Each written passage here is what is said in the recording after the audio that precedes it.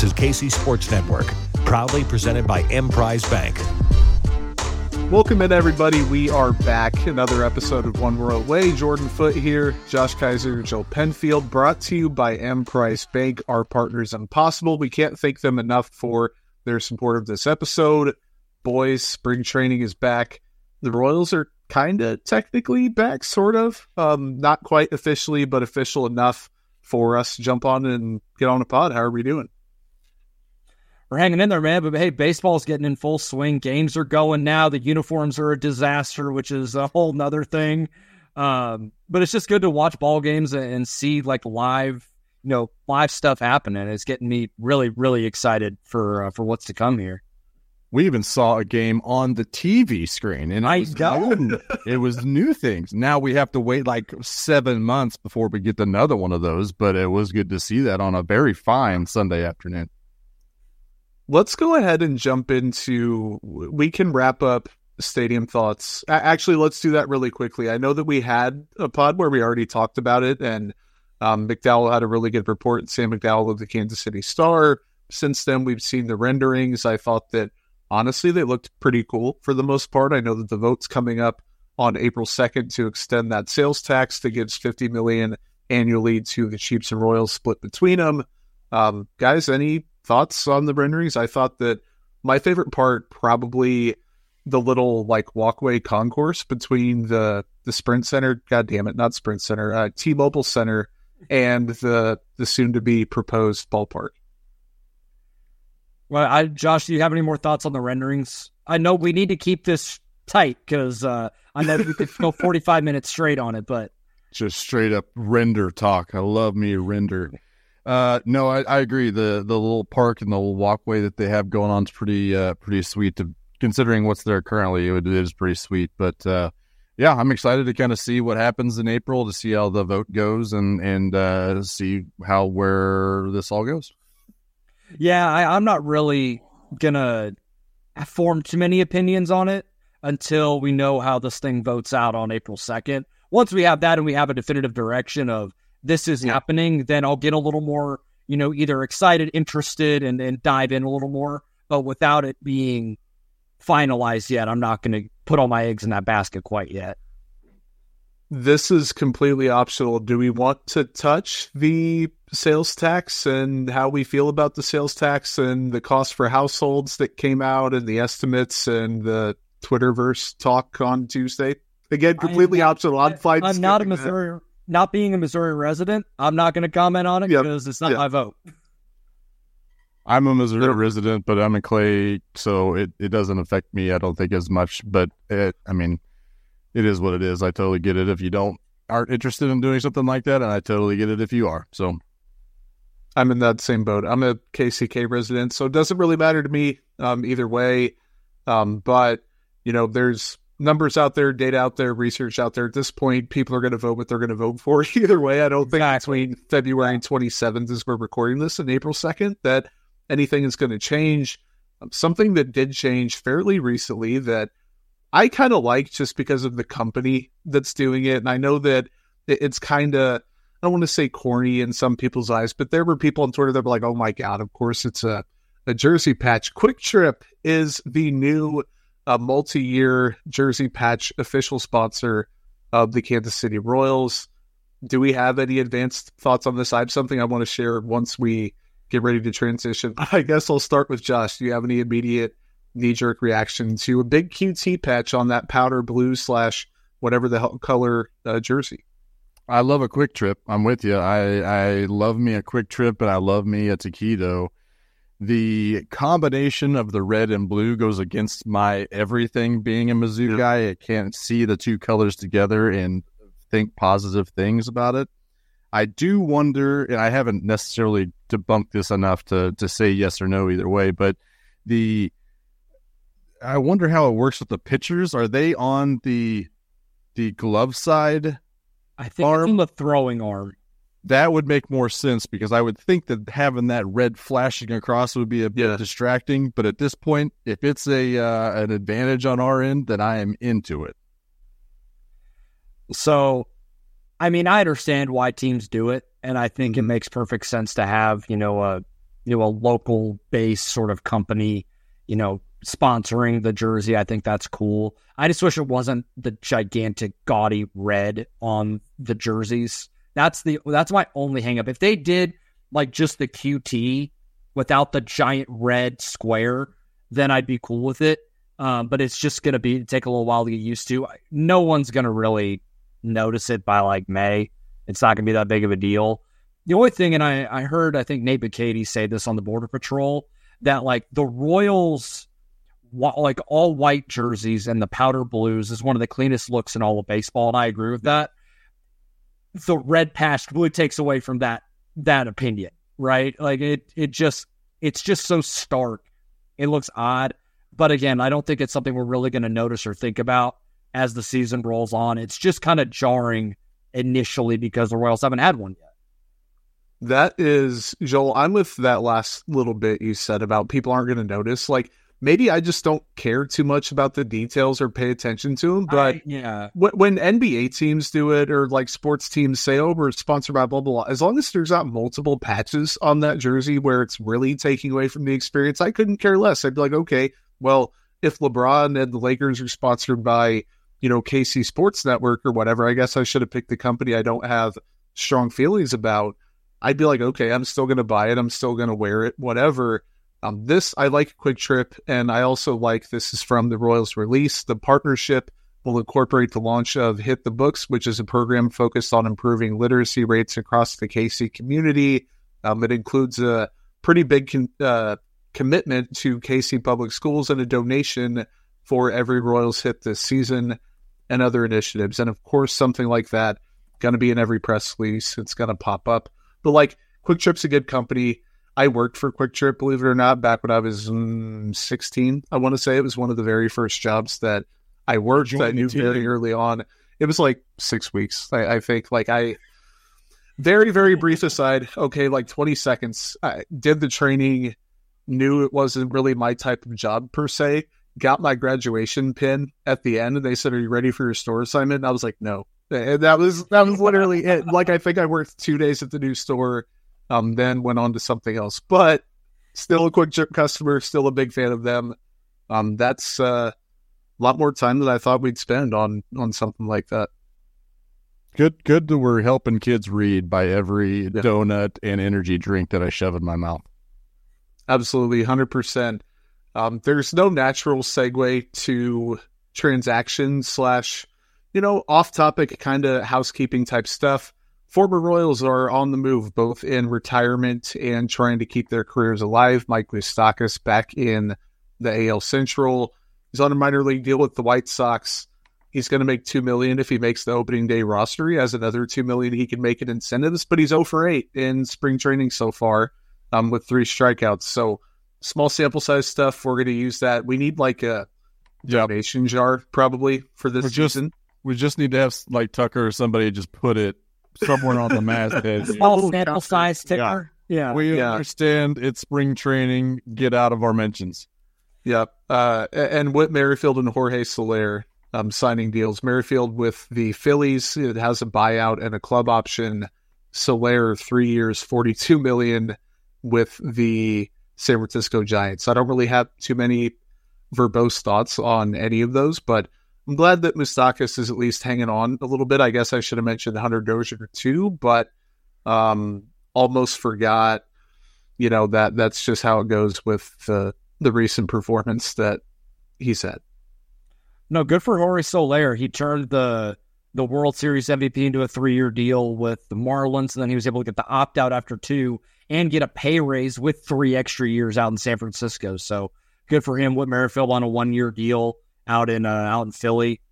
I mean, he's 35, so we'll see what he's got left. He was pretty decent in Toronto last year, so we'll see how it goes. I hope Moose hangs around. I've always liked Moose, and I always hope it sucks kind of the way that his free agency went.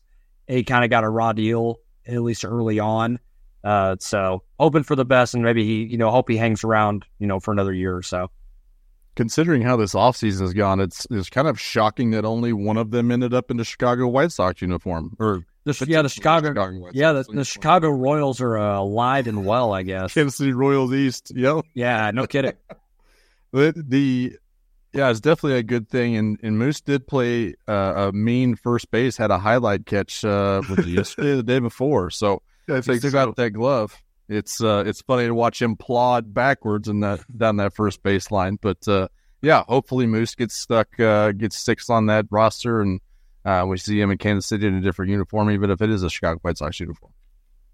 On the track of highlight plays at first base, this guy made some that were necessary, and maybe, a couple that were a little bit more pronounced than they necessarily needed to be, or, got flubbed on occasion. But Eric Hosmer retired, obviously longtime Royal, went to the Cubs, the Red Sox, didn't really latch on after that Cubs stint.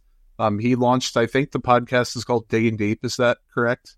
Yeah, Digging Deep podcast for Moonball Media, which he started up as well. So he's kind of launching the media thing, and he seems really good at it early on. I've listened to some clips and highlights of the show. Like, he's got a presence where I think he could have that type of career. Not just that, but like either for like a Kansas, like a Bally Sports or MLB Network, something like that. I could see him sticking on there as an analyst of some kind. That'd be rad. No, 100%. And he had a decent career. Like, he hit almost 200 home runs. The WRC plus hovered over 100. Baseball Reference has like that top 24 Royals B-War like leaderboard that I always like to look at, just to refer to like where's Salvador Perez at, like where would this player be, like extrapolate stuff like that. Eric Hosmer 15.4 over the course of his Royals career, didn't quite crack that leaderboard. David DeJesus was at 18.1, but you look at if he would have had the Padres seasons added onto that, he'd be in the top 24. Like, he was a good player when he was in Kansas City, and there was always people seemed to want more when he played, and then the big contract offer, and then he dipped town for a big contract and obviously didn't live up to it. But looking back on his career as a Royal, got to remember him as a champion, got to remember him for the good seasons he did have, and being the guy that, man, I know Patrick Mahomes takes the world by storm, but like in 2015, 2016, everybody was an Eric Hosmer fan. People that didn't even watch baseball or the Royals were like, oh my God, Eric Hosmer's great, because he was that big of a presence in a city that didn't have a bunch of icons like that. Well, it's just kind of the natural way that things go in baseball, like nationally, people are going to remember the most recent stuff from a player, and the legacy that Eric Hosmer carries is a guy that didn't live up to a huge contract in San Diego. But what people are not going to remember as fondly, at least outside of Kansas City, is the fact that he was a champion ball player in his early 20s and helped bring Kansas City baseball back from the depths. They were horrible, and he was part of that group that helped change things. They started winning in the minors, and they get to the majors, and it's rough there the first couple of years, and they just keep finding ways to win, and they ultimately get there. And yeah, he was a star in the city. Like, it was him and Salvi there, early on, in Lorenzo Cain, in that group. Meant so much to this city, just like the Chiefs do right now. Like, I remember back when I did have hair, when I was in high school, I had the Hosmer haircut. Like, I did that my junior and senior year of high school. Like, that was the thing, because that was what he meant to the city. It was that sort of stuff. I need someone to Photoshop that. I need someone to Photoshop that on current Joe. Please do. Wait, hey, I need some. I need help. I was gonna say there's a little real estate up there now for everyone to work with. It'd be good. So if you're watching on YouTube, I did shave my head. I'm still coping, so please help me. There's no shame in the game, man. It's gonna happen for a lot of people, whether they want to admit it or not. And like I said before the show, there's something empowering I feel about being bald. So, just trying to be like Craig's, trying to be great like Craig Stout, Well, we're going to bask in that. Yeah. The thing that I wanted to talk about with Hosmer was just like, and Joe, you kind of hit it on it, was like, I don't think his reputation was tarnished like it would have had he signed that big rumored contract extension that the Royals were potentially been. I was kind of thankful that it didn't handicap the Royals payroll like it would have, but also because it didn't really tarnish the reputation. He was still kind of on the downward spiral of his career, and people were still potentially interested in bringing him back as like a bench bat or even a backup first baseman type of thing. So that tells me right there that there were still plenty of people that were interested in having Eric Hosmer as a Royal again. And that tells me that I think his reputation was not tarnished, and I'm thankful for that. You can kind of keep his spotty image to Royals fans. But I was kind of looking back at some of the great moments of the Royals Hosmer run. Obviously, those postseason runs. Do you guys have a favorite? Obviously, the Dash Home's probably the Mount Rushmore, maybe 101. I remember, I think it was the home run. I think it was an extra innings against the Angels in 14. I think that was game 2 for that one. Yep. That one, I was like, I was running through those memories, and that was like the first time I remember thinking as it happened, was like, this isn't supposed to be, we're supposed to be happy with the wild card win. The Royals are supposed to be able to do this to good teams, like the Mount Trout teams. Yeah, the home run that started the comeback against the Astros in would have been game 4. I don't know. It wasn't the comeback. He was like the insurance run guy in the 9th. It was 7-6, and then he hit the home run in the 9th to go up 9-6. Good recall. Yes. Yeah, I recall it because I looked it up today. And the other thing about this is, I think it was that morning that the No Fluke article that he wrote for the Players Tribune came out, was the morning of that Astros game. And considering how that game went, is wild to think about how he wrote, because they were done. Like, they were dead. Yeah. And what was that, the 7th inning or whatever? Dead. Mm-hmm. And that article came out that day. I was like, oh no, I cannot believe. And then him being the guy that kind of put the nail in the coffin on the Astros there in the game 4 was huge. Just wild. And that's what Hosmer did. He was clutch. He was the guy who brought the word intangibles to Kansas City at that point. Like, he had so many immeasurable talents, the clutchiness, all the leadership skills that he had. That was the Eric Hosmer era to me in the Kansas City uniform. It's the end of an era for Eric Hosmer in his baseball career. It's the end of leg 1 of One Royal Away. We're going to take a quick break, and we'll be right back to talk some more Royals baseball. We appreciate you supporting KC Sports Network by listening to our podcast. You have helped us become the highest-ranked Chiefs podcast network in 2022 and 2023. And don't forget about our daily Substack newsletter, the best written analysis you can find on the Chiefs straight to your inbox every day. kcsn.substack.com. We're driven by the search for better. But when it comes to hiring, the best way to search for a candidate isn't to search at all. Don't search, match with Indeed. Indeed is your matching and hiring platform with over 350 million global monthly visitors, according to Indeed data, and a matching engine that helps you find quality candidates fast. Ditch the busy work. Use Indeed for scheduling, screening, and messaging so you can connect with candidates faster. Leveraging over 140 million qualifications and preferences every day, Indeed's matching engine is constantly learning from your preferences, so the more you use Indeed, the better it gets. Join more than 3.5 million businesses worldwide that use Indeed to hire great talent fast. And listeners of this show will get a $75 sponsored job credit to get your jobs more visibility at Indeed.com/Blue Wire. Just go to Indeed.com/Blue Wire right now and support our show by saying that you heard about Indeed on this podcast. That's Indeed.com/Blue Wire. Terms and conditions apply. Need to hire? You need Indeed. Welcome back, One Royal Way. KC Sports Network, Jordan Foote, Josh Kaiser, Joel Penfield here with the pals to talk some spring training. We got some housekeeping out of the way. Now we have some transactions to talk about. And we chatted before the show. Some of them probably deserve a little bit more of an in-depth look than some others. But starting at the top, David Sandlin traded for John Schreiber, a relief pitcher. Schreiber's going to be 30 on March. I think it was March 3rd. I was looking at his Fangraphs page earlier. Lots to unpack here. The initial reaction, guys, to the trade was not too positive, and I believe it was Kylie McDaniel who was kind of crapping on it. And I'm not going to throw shade at Kylie because he does fantastic work. I respect him a lot. But he's also been one of the guys that's talked about on the farm system. And then when you do that, but then you prop up David Sandlin as one of the better pieces or whatever, gets a little bit hairy. We kind of chatted in either we have like a text thread and then a Twitter/X DM as well. We chatted in one or the other. We were like, okay, well, David Sandlin has promise, but then Joel brought up there's no such thing as a pitching prospect.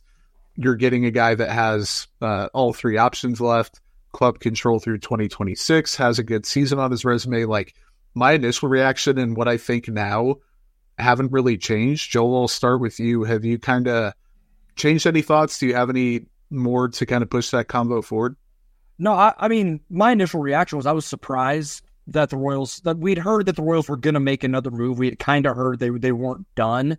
It was just a matter of what that move might be. And when I saw they made the trade, I saw David Sandlin's name first before I even saw Schreiber. I was like, because I had seen some videos of David Sandlin popping hundos at his workout facility, and like the stuff looked good. I was like, dang, there might be something there. But if that's the cost of doing business for a reliever to help your big league roster, it is what it is. And I understand that David Sandlin's a promising young pitcher, but he's also 22 years old and only threw 8 innings in A-ball before he got hurt. So there's still an unknown commodity. And, like I said, the adage goes, there's no such thing as a pitching prospect. You can have all the promise in the world, all the stuff. Who knows if it translates? We've seen that with the entire 2018 pitching class that's come up here. How many guys have hit? Like 1.5? Exactly. Like that's the thing. So if that's what it takes to make your big league roster better, is trading some of these younger guys that are unknown commodities to a certain degree, then okay. And it's not like this is a 1-year thing. You got 3 years of this guy. He's got some promise. He's got, it's that thing. The thing that intrigues me about this reliever is he's got it's like a sidearm, like low 3/4. So it's just a different look, which this bullpen really doesn't have. Like they had it with Jose Cuas.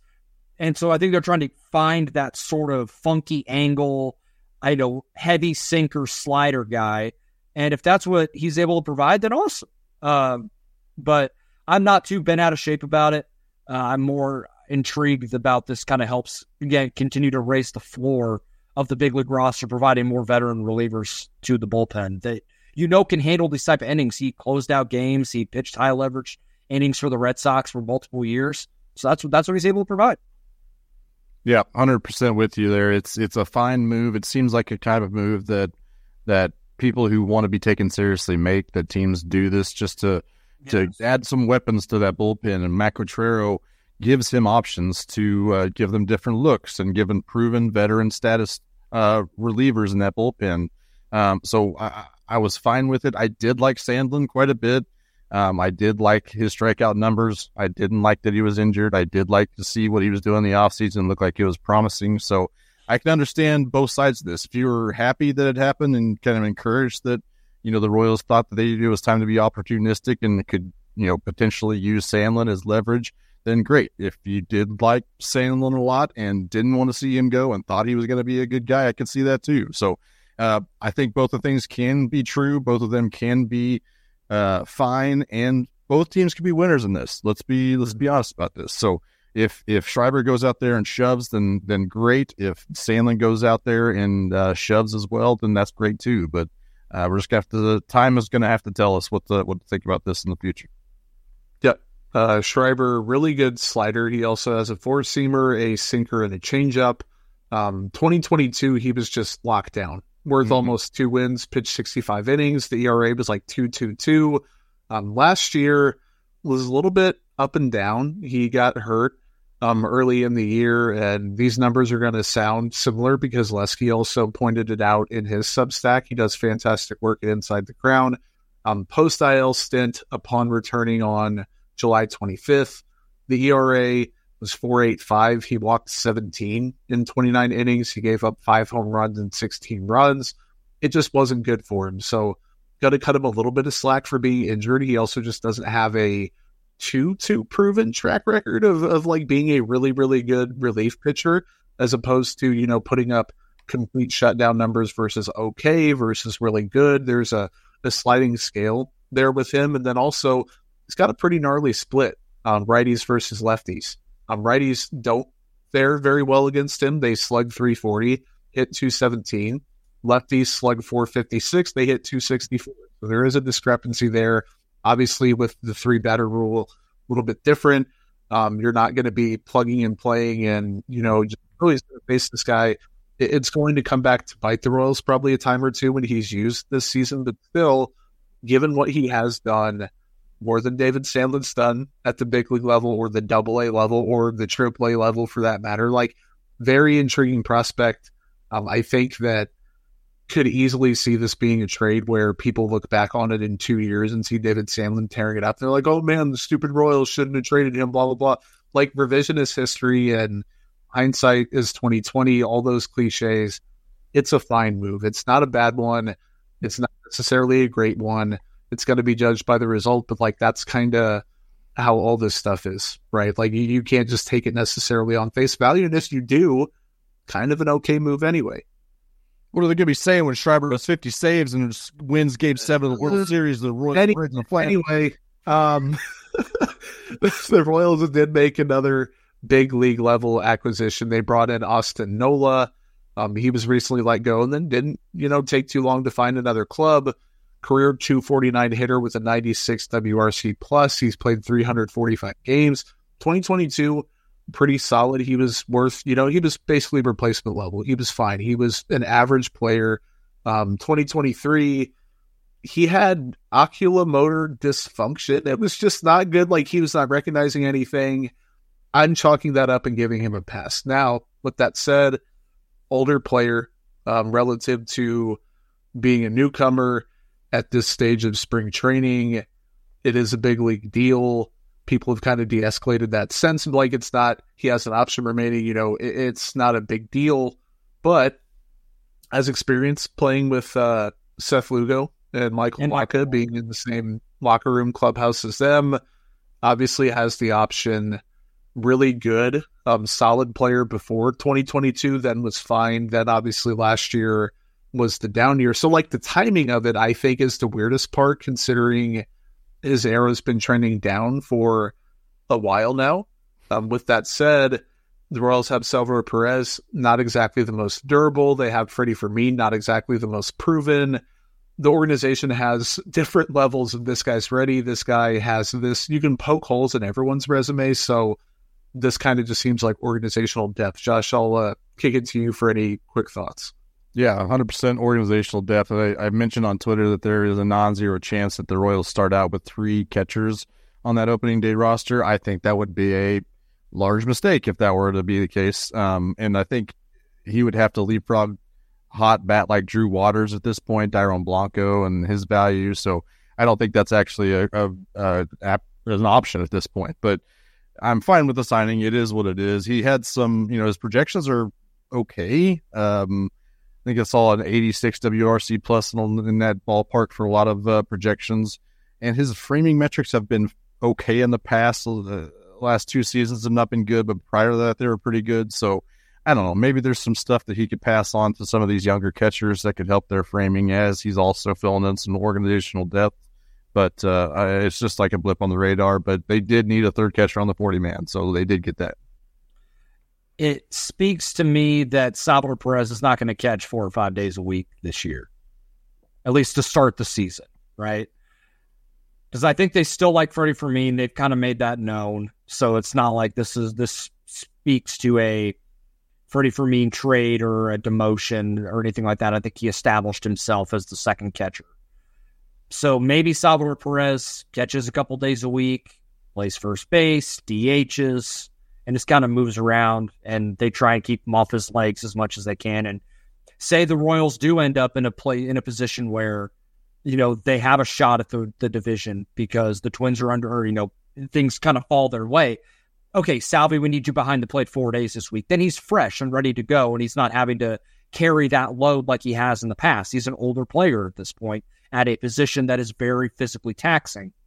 So this could be just an early season, let's give Salvi a little bit of a break and not make him catch every single day.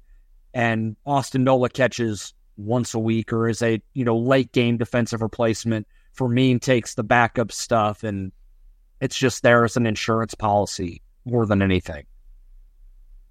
Josh Lester, any takes on that minor league signing at all? Anything? Bueller? He sure did. He sure did sign. Hashtag Chris Dunn.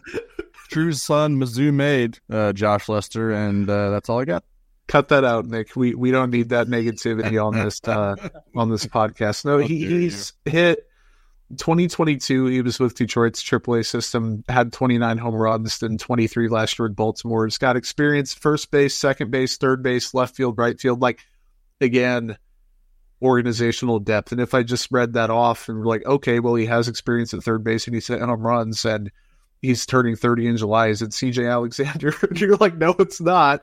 But they have, it's organizational depth. And that's like a polite way to put it, as a guy that is going to, like, you're going to have AAA depth as a guy that can be in the lineup and can play different positions. So everything you could say about the Royals, just, take it down to AAA. And it applies. I mean, I think. Like, I understand that, like, we talk about organizational depth is and sometimes it's an opportunity to kind of dunk on a guy because he's just not a big leaguer, but sometimes it literally just is. Those organizational depth. But the thing is, those dudes are super important too. Like, doing the minor league podcast for the years like I did previously, like, you learn about the Logan Porters, the Jimmy Governs, guys like that, or in Josh Lester in this case. Like, those guys are super important to have because they fill a roster spot, they fill a need. They're a little bit of an older dude. They played probably the 4 or 5 years in college. They signed for $5,000 just because they wanted to go play ball,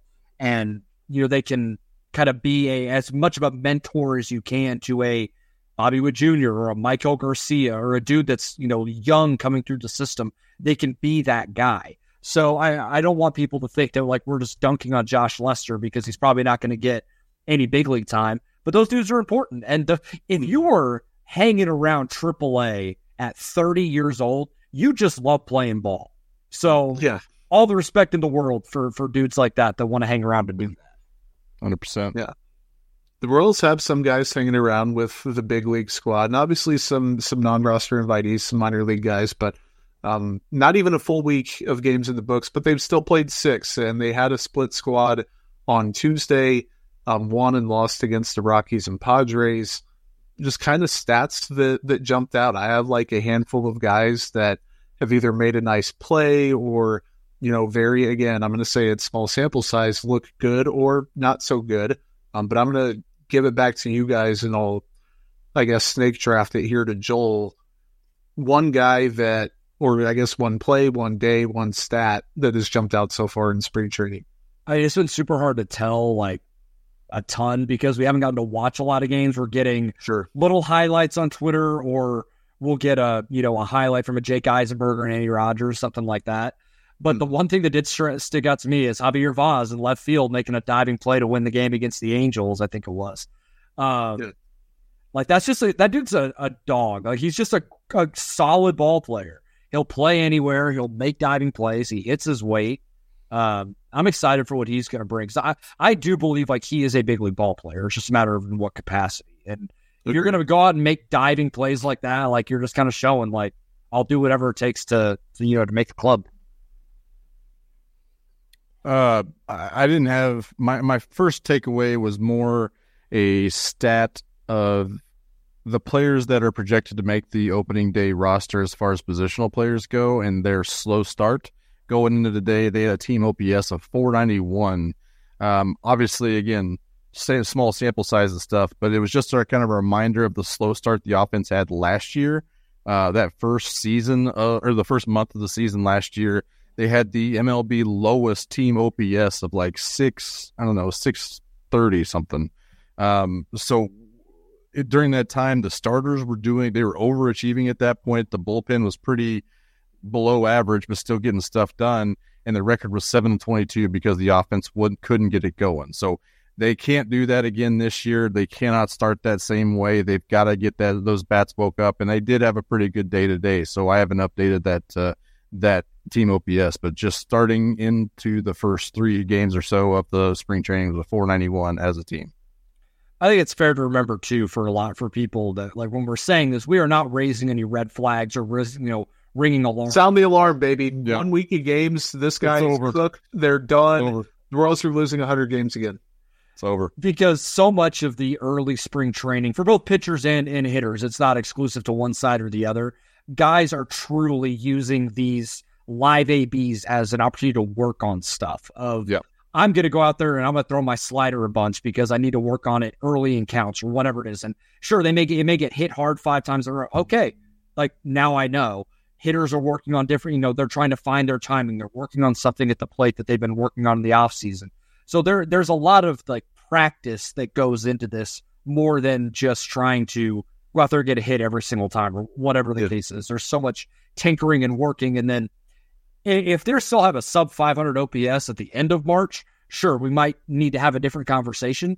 But for now, like I just don't want people to think that we are raising alarm bells that everything is terrible right now. Yeah, no, 100%.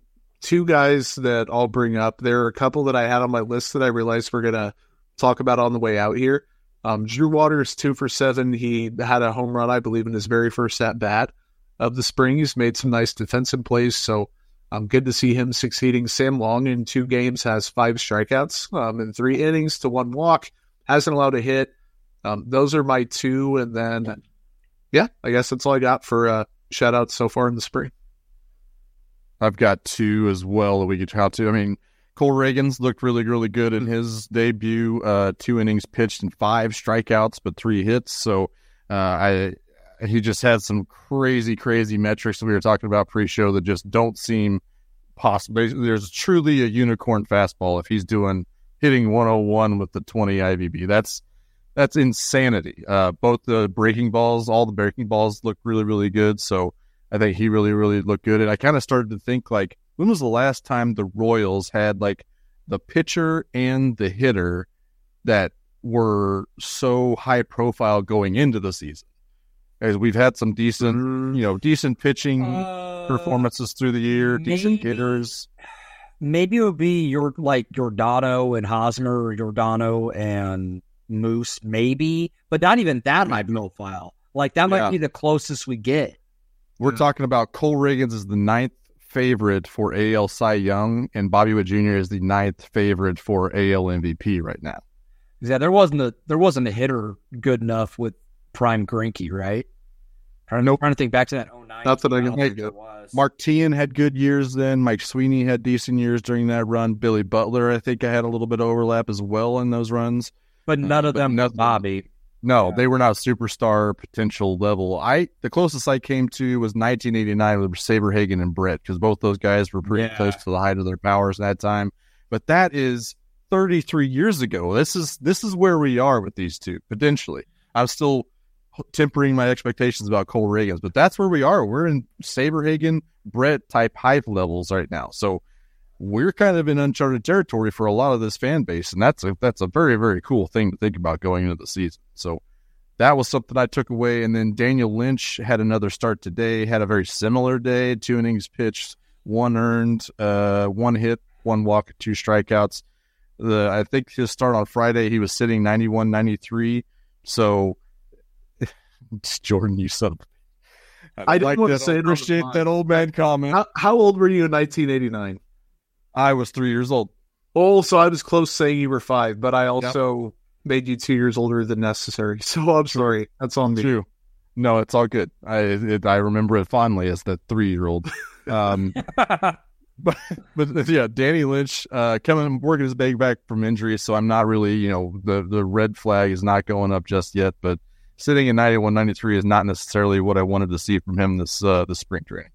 I guess we'll see in a couple starts, because some dudes there are 2 different ways that guys go about it. Some guys start popping hundos like Cole Reagans in their first start, and other guys ramp up their velo. So I guess we'll see. But if on March 15th, if Daniel Lynch is still 91 to 93, then I might just pencil in Jordan Lyles for that 5th starter and start writing it in Sharpie, but like not fully. You're like tracing over your pencil with Sharpie. You put the pen down to the paper, and you're like, I don't want to start moving it yet, but like it's ready to go. Pretty much, yeah. At that rate, I wonder what Lynch could do if he ramped up that fastball and just went fastball slider change out of the bullpen and see what he could be at that point. It may tick up a little, but I don't know. Maybe a little. We're not going there yet. Yeah, not yet. We'll do more roster projections in the next couple of weeks. Yeah. That's going to be one of our next 2 shows. I'm going to pigeonhole us into that. Probably the next one, I'd say, but we'll get to that at the end. Let's keep it on injuries here. Lots of injury news, which is not necessarily always a good thing. Recoveries are obviously good, but projected recoveries are not, and soon-to-be recoveries. And Carlos Hernandez probably headlines the group. Not the most serious injury, but definitely the highest-profile player of the 2023 Royals that are kind of parlaying themselves back for 2024. He's been dealing with a sore shoulder, and Andy Rogers, who does great work for MLB.com, I'm sure that you've seen it, heard it. Please follow her as often as you can. She said that he didn't respond well to a bullpen.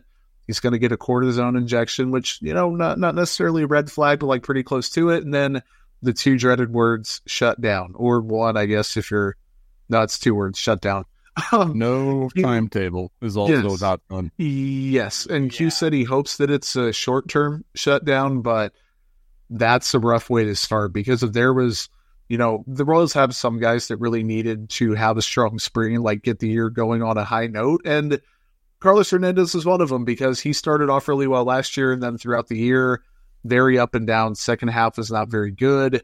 This is very bad timing, and it's just a rough injury with a lot of ambiguity surrounding it. Yeah, the kind of like the way that they were talking about it does not give me a lot of hope. Mm-hmm. And we're not trying to I'm not trying to speculate.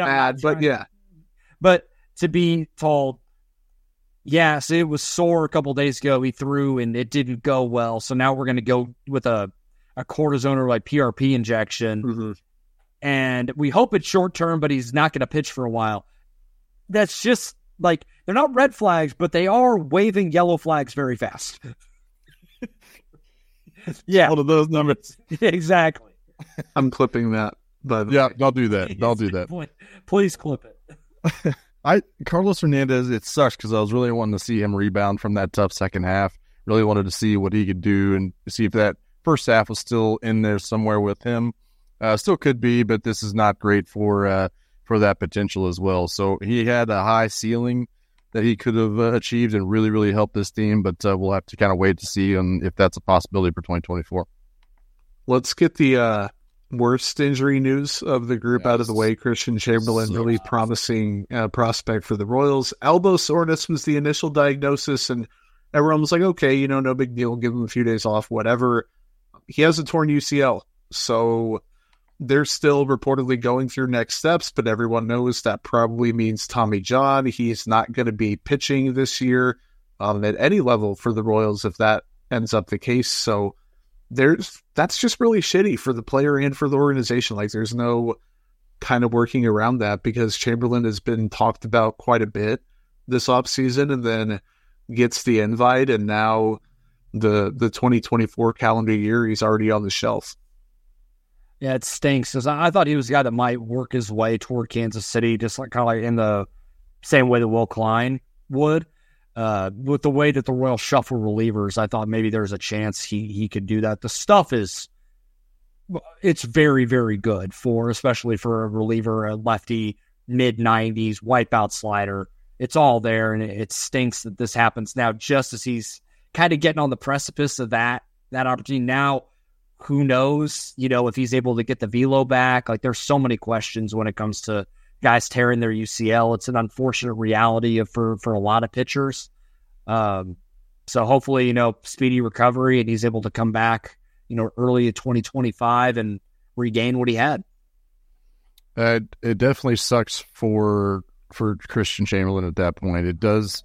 I mean, this is the kind of stuff that you build depth for. This is why they went out and kind of remade their bullpen so they didn't have to potentially rely on if Christian Chamberlain puts it together and has to rely on him on a very normal basis in 2024. So it kind of does open the door a little bit for guys like Jake Brentz, guys like Sam Long, like Josh Taylor, Walter Pennington.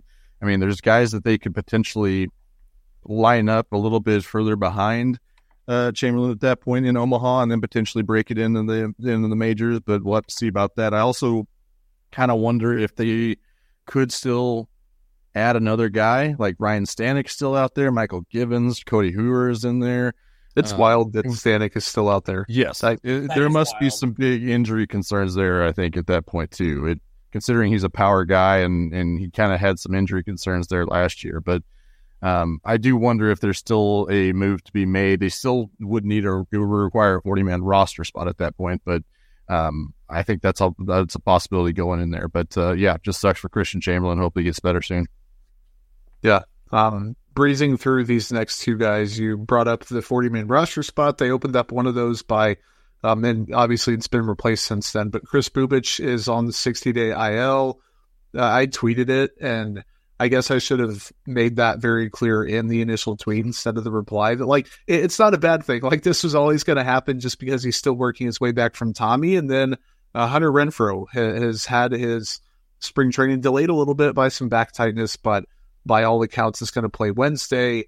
Josh, you brought up Jake Brentz. He is the one to talk about, I think, recovering from Tommy. Had a lat strain as well that you mentioned in the doc. It just hasn't gone well for him from a box score standpoint, and also from just watching him pitch standpoint. And just out there, it's not a fantastic way to begin the spring. Yeah, it definitely working his way back. And before he got injured, before he really became a Royal, he was struggling with command.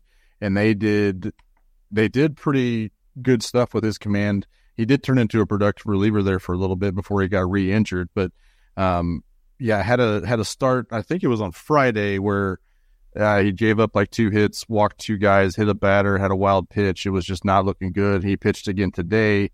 Went a full inning, no hits, 2 walks, 1 strikeout, no earned. So still very much working his way back on the road to recovery, but we'll have to kind of keep an eye on him. Andy Rogers was talking kind of hyping him up there before Friday in the workout, saying that he was looking really, really good. So Andy knows her stuff, and I trust her. So we'll see. You have to keep an eye on Jake Brentz and his spring as well. Yep. If you're down there and want to watch the Royals and potentially see Jake Brentz, they play Seattle, Chicago, the Athletics, the Guardians, and the Reds Wednesday, Thursday, Friday, Saturday, Sunday. Lots of baseball to react to by the time we meet next on the podcast. Let's get out of here on Nugget of the Week. It's something that I just think is fun, something we see throughout the week. We all see different stuff. We all consume it in a different way. Something that I noticed that our buddy Jack Johnson, who does really good work for the Locked On Royals podcast, as well as Sports Radio 810, he was down at spring training, talked to Nick Lofton. Nick Lofton said, and I quote, playing more first base and getting comfortable with it. Fangraphs had him at 22 innings at first base in AAA last year, and then 40 at first base at the big league level last season. I don't remember those 40 innings. That's probably my memory being shitty. However, that's just interesting because the Royals have Nick Pratto, who is by trade a first baseman. They have Vinny Pasquantino. They have plenty of potential options there. And then maybe that means the Royals are just trying to find one more spot to get Nick Lofton in the lineup, because in, again, a SSS, I'll let you decipher what that stands for. The bat was pretty impressive, and he did good things last season. I remember him on first base, and I remember him sending him to the Arizona Fall League and kind of speculating as to this is why, that they thought he may be working on getting more reps in the Arizona Fall League at first base, but he didn't last very long. I think he was quickly replaced. So I can't remember who it was. But yeah, that was the speculation. So I'm interested to see how real that is. And it's just another versatile player. There it is. That could be at Matt Quattro's leisure to use. One of the things that I've kind of caught and I was really encouraged by is Carter Jensen's usage so far in spring training. He's been the pinch hitter substitution for the designated hitter for the first 2 games, and then he got some run with a lot of the MLB level guys, the guys that are on the bubble there on Sunday. Going into today, he had 6 spring training plate appearances, which was tied for the most of the all the guys there. So it kind of made me wonder, is this guy potentially a little bit further up in the depth chart that maybe we're kind of giving him credit for? Has a great elite eye potentially, But he has above average power, but the average has just not been there. So there was a lot of questions about what his defensive position will be moving forward. He is a catcher, and he had some pretty good reports about having pretty strong backstop defense metrics back there. So I was very kind of curious. Still just 21 or 20 years old, not even 21 yet. So still very much a prospect. But I did some digging a little bit on here. Last year, he's in High A Quad Cities. River Bandits played 116 games. 68 were at catcher. /211, 356, slug 363. 18.5% walk rate, 24.1% K rate, and only an 8.8% swinging strike rate. Ridiculous. So there's a great eye there. He just is a little bit more passive, and he admitted this to Annie Rogers. She did a great write-up on him there before the season started, that he was specifically looking to get a little bit more aggressive, especially earlier in counts. And I think that is a great first step to his great approach already. But since 2006, only one 19-year-old at high A or higher had a walk rate over 18% and a K rate under 25%. That is the 2023 Minor League Player of the Year, Jackson Holliday. Wow. So just kind of let that marinate a little bit. But I think if we can get him to elevate his balls a little bit more, clip that, we might be looking at a little bit higher slugging for him, and then he can start plummeting up. I'm sorry, not plummeting, but rising up prospect rankings. We could be talking about him in the top 100 pretty quickly. So love what I've seen from Carter Jensen. Just had to kind of look at that a little bit further. So I did. No, I like that. I'm still excited about Carter Jensen. I'm just tempering it because high school catcher. Just gotta remember that. So my thing to watch and things that I've noticed.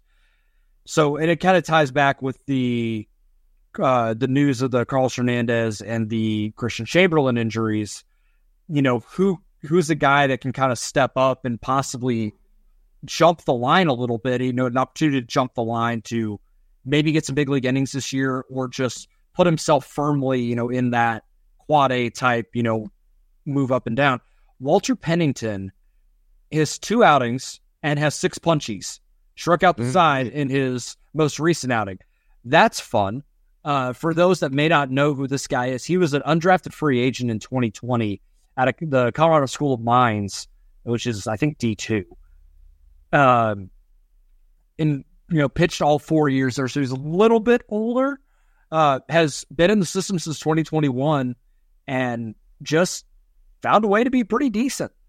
He had last season 75 strikeouts and 70 2/3 innings between mostly in Omaha, but a little bit in Northwest Arkansas.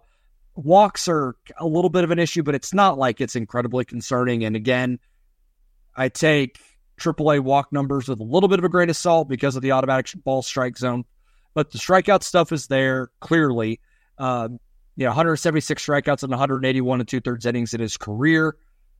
And if he's getting pretty decent run, it's not like he's going up against all prospects and when he has come into games, which is noteworthy to me. So he could be a guy to watch out for, like I talked about with Christian Chamberlain, of a dude that could possibly make it to Kansas City, at some point during the year with either just injuries or trying to save arms, and they just kind of use I-29 to shift relievers back and forth.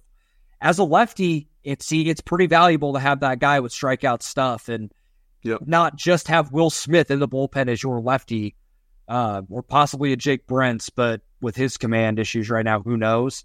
So it makes it being a lefty reliever with strikeout stuff even more valuable, and a guy that could kind of fly under the radar and make his way to KC this year. Just a guy to watch out for sure. Josh, it looks like you're looking something up. Is it Walter Pennington related? It was.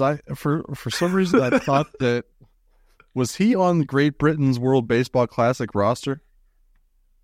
I have no clue. Yeah, I can't stall that one. I can't maybe I have literally zero clue. Joel, I think, is looking that up live as we totally am.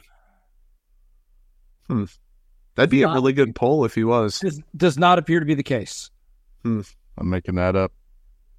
Fake news. Let's be honest, though, Walter Pennington does sound like a dude who will yes. in the World Baseball Classic. 1,000%. No, but I agree with everything you said. The Royals, like with Q there, and now his type of staff, and like the guys that he brought in, they're going to use that I-29 pipeline as much as they can. Like Walter Pennington is probably going to get a shot at some point, and it could be sooner rather than later. And like, it's not like guys are dropping like flies, but guys have already dropped and other guys were going to. That's just how pitching goes in baseball, and even hitting to some degree. It's a numbers game, and we keep hammering home about the Royals getting better at the bottom of the roster and kind of eliminating some of those negative contributors and giving those spot innings to guys that could be passable. And I think Pennington is a pretty good candidate to be one of those guys at some point. Like, I think what more people need to understand, like when we talk about pitching and we talk about the depth that you need, pitchers are depreciating assets at all times. It is just it's unfortunately a matter of time before they either pop their UCL and they're out for a year, or the innings wear on them and they're just done. So you have to plan for that, and you have to have as many dudes ready as you possibly can to make it as next man up as you possibly can. And so that's where dudes like Walter Pennington, Will Klein, John Bolin, Anthony Veneziano all come into play of, you guys need to be ready to go, because who knows if James MacArthur or a Jake Brentz or a Will Smith, they go down, you guys are coming up and getting innings, and you have to be ready to go. And we have to be able to account for that. And it's not just guys that you're hoping are going to take the next step forward. It's a lot of veteran depth at this point, which is got to be a good thing, I think. Absolutely. Yep. No, 100%. Any last thoughts before we get out of here? I'm just excited that baseball's back. I'm excited that I watched Shohei Ohtani hit today. It was pretty great. We made it through. I am upset that it's going to be 2 weeks before we see the Royals play at a televised game again. 3:13 is the next televised game. It is ridiculous that we could go for another hour. Unbelievable. And even more so, like the lack of StatCast on the Arizona Stats was bothering me. The next StatCast game is the 7th against the Rockies, and then it's the 12th against the Rockies and the 14th against Arizona, which is right smack dab in between the next time we get to watch them on television. Whatever. I'm sorry. I'm going to de-escalate to get us out of here. If for whatever reason you want to follow anything I do on social media, I wouldn't recommend that, but it's at footnoted, FOOTE noted on X. Josh is at Josh Kaiser 40. Joel is at JT Penfield. The podcast Twitter page, X page, whatever you want to call it, is at One Royal Way KCSN. I'm incredibly grateful for the continued support, whether you're on YouTube, Apple, Spotify, Stitcher, anything else that people listen to podcasts on. We are incredibly appreciative for that. We will be back next week. I'm going to call our shot right now. We are going to do a Royals roster projection, and it's going to be good, and it's going to be fun. So let's do it, and very accurate. So we'll talk to you then, and thanks again, guys. Thank you for listening to KC Sports Network. We appreciate your support. Don't forget to hit that follow button and leave us a review if you like what you heard. You can find all 6 of our channels covering the Chiefs, Royals, Sporting KC, and the KC Current, plus KU, K-State, or Mizzou by searching KCSN wherever you listen to podcasts. We're also on YouTube. Entertain, educate, inform. KC Sports Network.